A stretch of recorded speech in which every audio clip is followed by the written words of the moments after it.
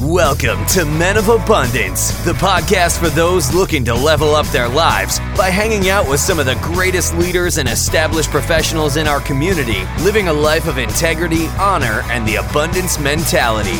Prepare to pay it forward with your host, former Army medic turned lifestyle entrepreneur, Wally Carmichael.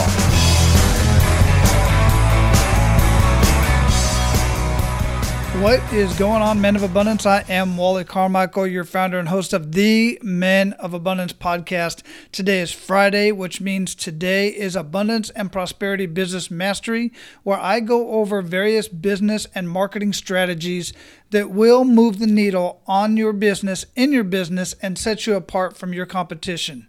If you're just now discovering Men of Abundance, congratulations. I want to personally welcome you. Just know that today's episode is a little bit different than the other episodes that I post on Tuesdays and Thursdays.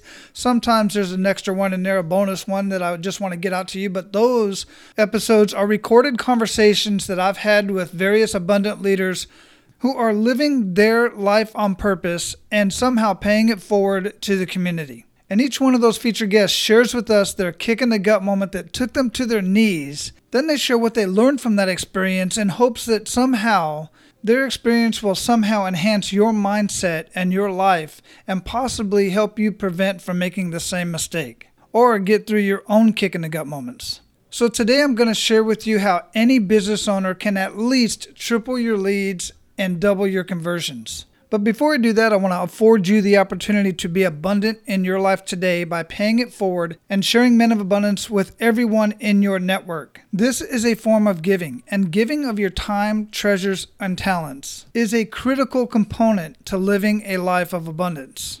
And it just feels amazing. So share Men of Abundance, just copy the link, menofabundance.com, share it with others, tell other people about it, ask them if they listen to podcasts. If they don't, Men of Abundance can be the very first podcast they ever listen to, and they will always remember you for that. And I suspect they will enjoy it as much as you do, and they will come back and thank you for it. All right, so here's a question for you. Why do 5 out of every 6 new businesses fail within the first 5 years? Now, I know you've heard all kinds of different ideas and thought processes, and many of them are true to a certain case. But after working with business owners for the past 2 years, and in my own business over the last 10 years, I can unequivocally say that I know.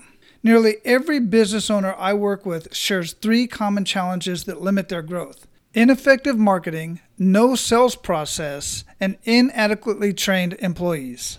And very small improvements to each of these areas will create exponential growth. Now, you might be thinking, no way, too simple.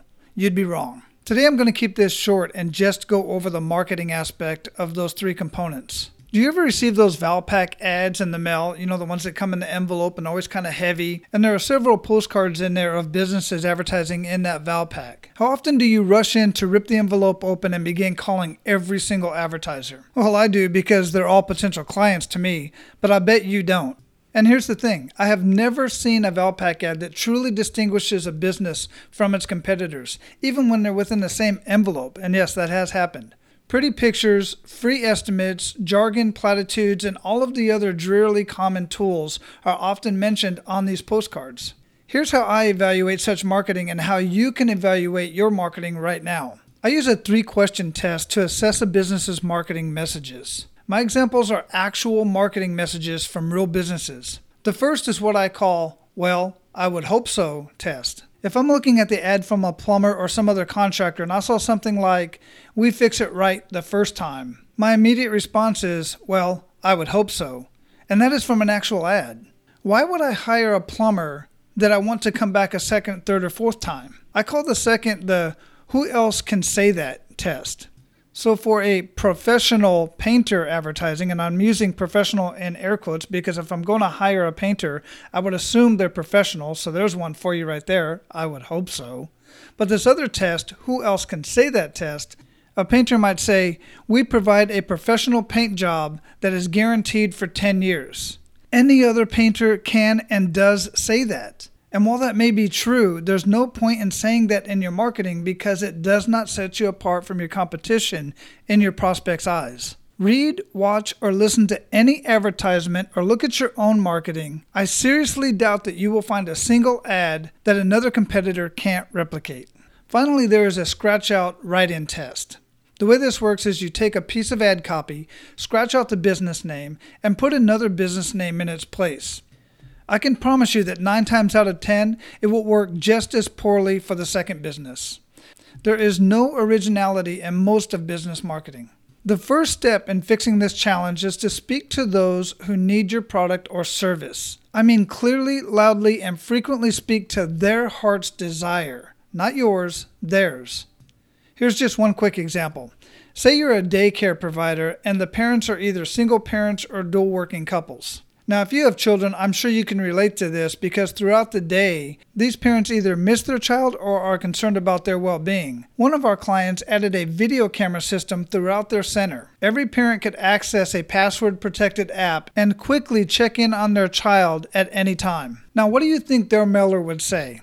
How about something like, "Hey moms and dads, do you wonder how your child is doing in daycare? At Kids PhD University, you can open our app and see them all day, every day. Come take a look and see why our parents never worry about their kids." Do you think their business grew? The only problem they have now is their growing waiting list. In fact, they could easily raise their prices if they wanted to. Now here's something else I want to point out about this particular daycare. They had other unique service points and market dominating positions that they had listed in small font on their previous marketing. And we created separate marketing campaigns for each of those top unique service points and market dominating positions. So there you have it. Now go grab your marketing and sit down with your marketing person, your website developer, whoever it is that's designing your marketing for you, and use these 3 questions to evaluate your marketing. If you're not sure about your market dominating position, your MDP, I have a 2-part video series complete with workbooks that I'm going to give you access to right now.